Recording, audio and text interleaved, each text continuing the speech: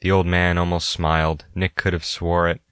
But just then the mild tune on the radio cut out, and a woman's voice cut in, filling the Pontiac with a suddenly tense air. Former Marine Nicholas Golden of the Afghanistan Golden Spree has been reported missing from the military facility where he was being held as of 11:34 a.m. this morning. Those in Richland County are advised to remain diligent, make as few stops as possible, and report any suspicious behavior to the local police. Those on Highway 55 are advised not to pick up hitchhikers. I repeat, do not pick up hitchhikers anywhere in Richland County. He is considered potentially armed and highly volatile. Please call this toll-free... The caster's voice faded as Nick realized the old man was turning down the volume knob. They met eyes again, and Nick was sure everything was quite clear to the driver in that moment.